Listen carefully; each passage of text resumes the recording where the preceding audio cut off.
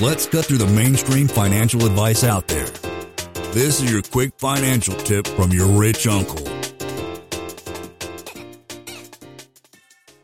I want to ask you, how do you break this down with people when you consult with them in a little bit? But I just wanted to reiterate something you just said there. We're all looking for kind of impact in some way or form. And typically impact means helping other people's and in your own special way. My pragmatic approach is you need money to do that. You can't just, money amplifies messages and signals and your impact. You got to make some money first. You got to put your own oxygen mask on first. Therefore, you have to invest and do these things to get yourself to financial independence first. But that out of the way, like once people come to that point financially and are able to not have to worry about putting food on the table, where do you take them from there? What's the typical path with a client? I actually like the framework of helping people think about life as a puzzle. It's actually part of a title of a book I co-author called The Couple's Retirement Puzzle. And the reason why I like puzzle is our life has a lot of different shapes and segments to it, a puzzle. It's not going to fit together perfectly like a jigsaw puzzle, but different things impact others. And you're absolutely right. Finances is a big piece of it, but it's one piece of it, but it affects so many other things. It can affect our health and wellness. It can affect where we live. It can affect our leisure time.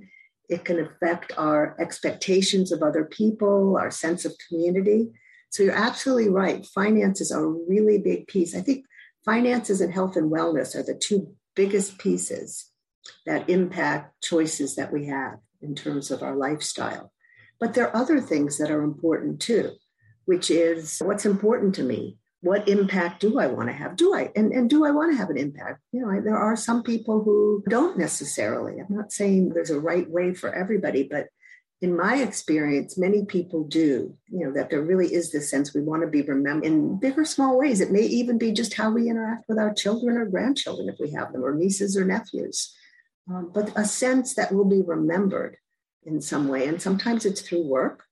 Sometimes it's through charity giving, sometimes volunteer work. But I do think that it matters to most people. And I think it can begin at any age. But I think as we get older, there's a shift in urgency, I think, when you just realize maybe there are less years ahead, that, we begin to think more about that and think about what am I proud of? I like to help people think of what are 3 to 5 things that you're most proud of that you've accomplished at whatever age you are. What makes you proud of it? What were you doing? That may help you have an idea of things you want to do, going forward. What are your expectations of yourself? What are your expectations of other people?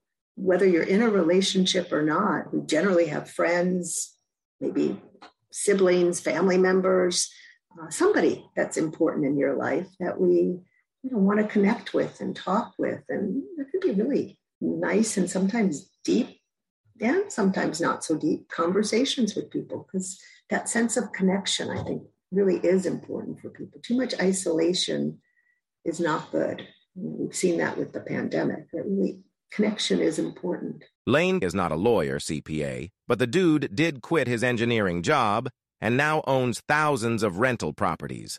Learn more about the secrets of the wealthy. Join our community at thewealthelevator.com/club. And if you're looking for a longer form podcast, also subscribe to the Wealth Elevator podcast.